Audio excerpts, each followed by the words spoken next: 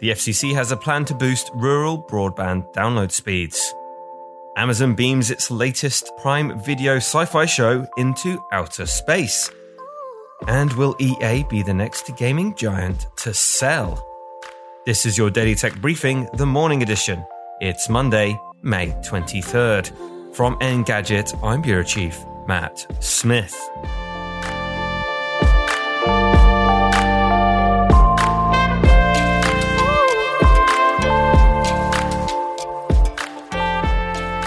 EA may be actively courting buyers or another company willing to merge with it. That's according to insider news site Puck. The video game company reportedly held talks with a number of potential buyers or partners, including major players like Disney, Apple, and Amazon. For now, EA remains a company of its own, but Puck said it's more proactive in its quest to find a sale since Microsoft announced it's snapping up Activision Blizzard for $68.7 billion. In short, it demonstrated that companies are willing to throw around enough money to buy a gaming giant like EA. The company, arguably best known for its legion of sports games, recently parted ways with FIFA for its soccer football series. That will now be called EA Sports FC going forward. No, it is not catchy. Amazon beamed the first episode of sci-fi series Night Sky out of Earth's atmosphere. It's calling it the first ever intergalactic premiere for a TV series. The company's press release said the transmission won't be caught by broadcast satellites and sent back to terra firma, as is usually the case. Theoretically, this makes the broadcast available to anyone open to receiving satellite signals 384,000 kilometers away from Earth and beyond, the press release said. Emphasis on the word theoretically. The FCC wants to boost rural broadband internet speeds through proposed changes to the Alternative Connect America Cost Model program.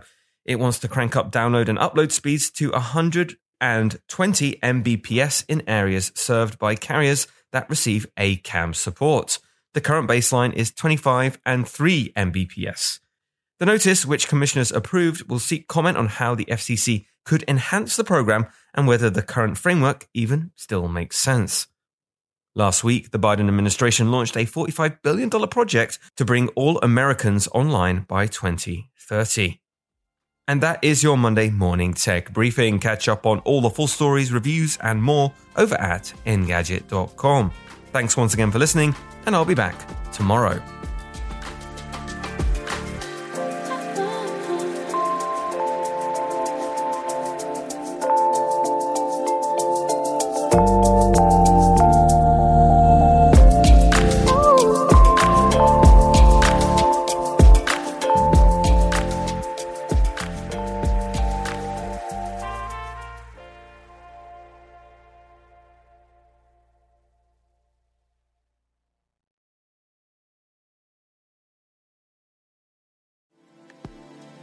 Thank you, Matt, for keeping tabs on our daily news. If you want a longer discussion about some big weekly topics, check out the Engadget podcast with me, Senior Editor Devendra Hardawar, and our reviews editor, Sherlyn Lowe. Yeah, you can get us on basically anything that gets podcasts, including Spotify. Just search for the Engadget podcast.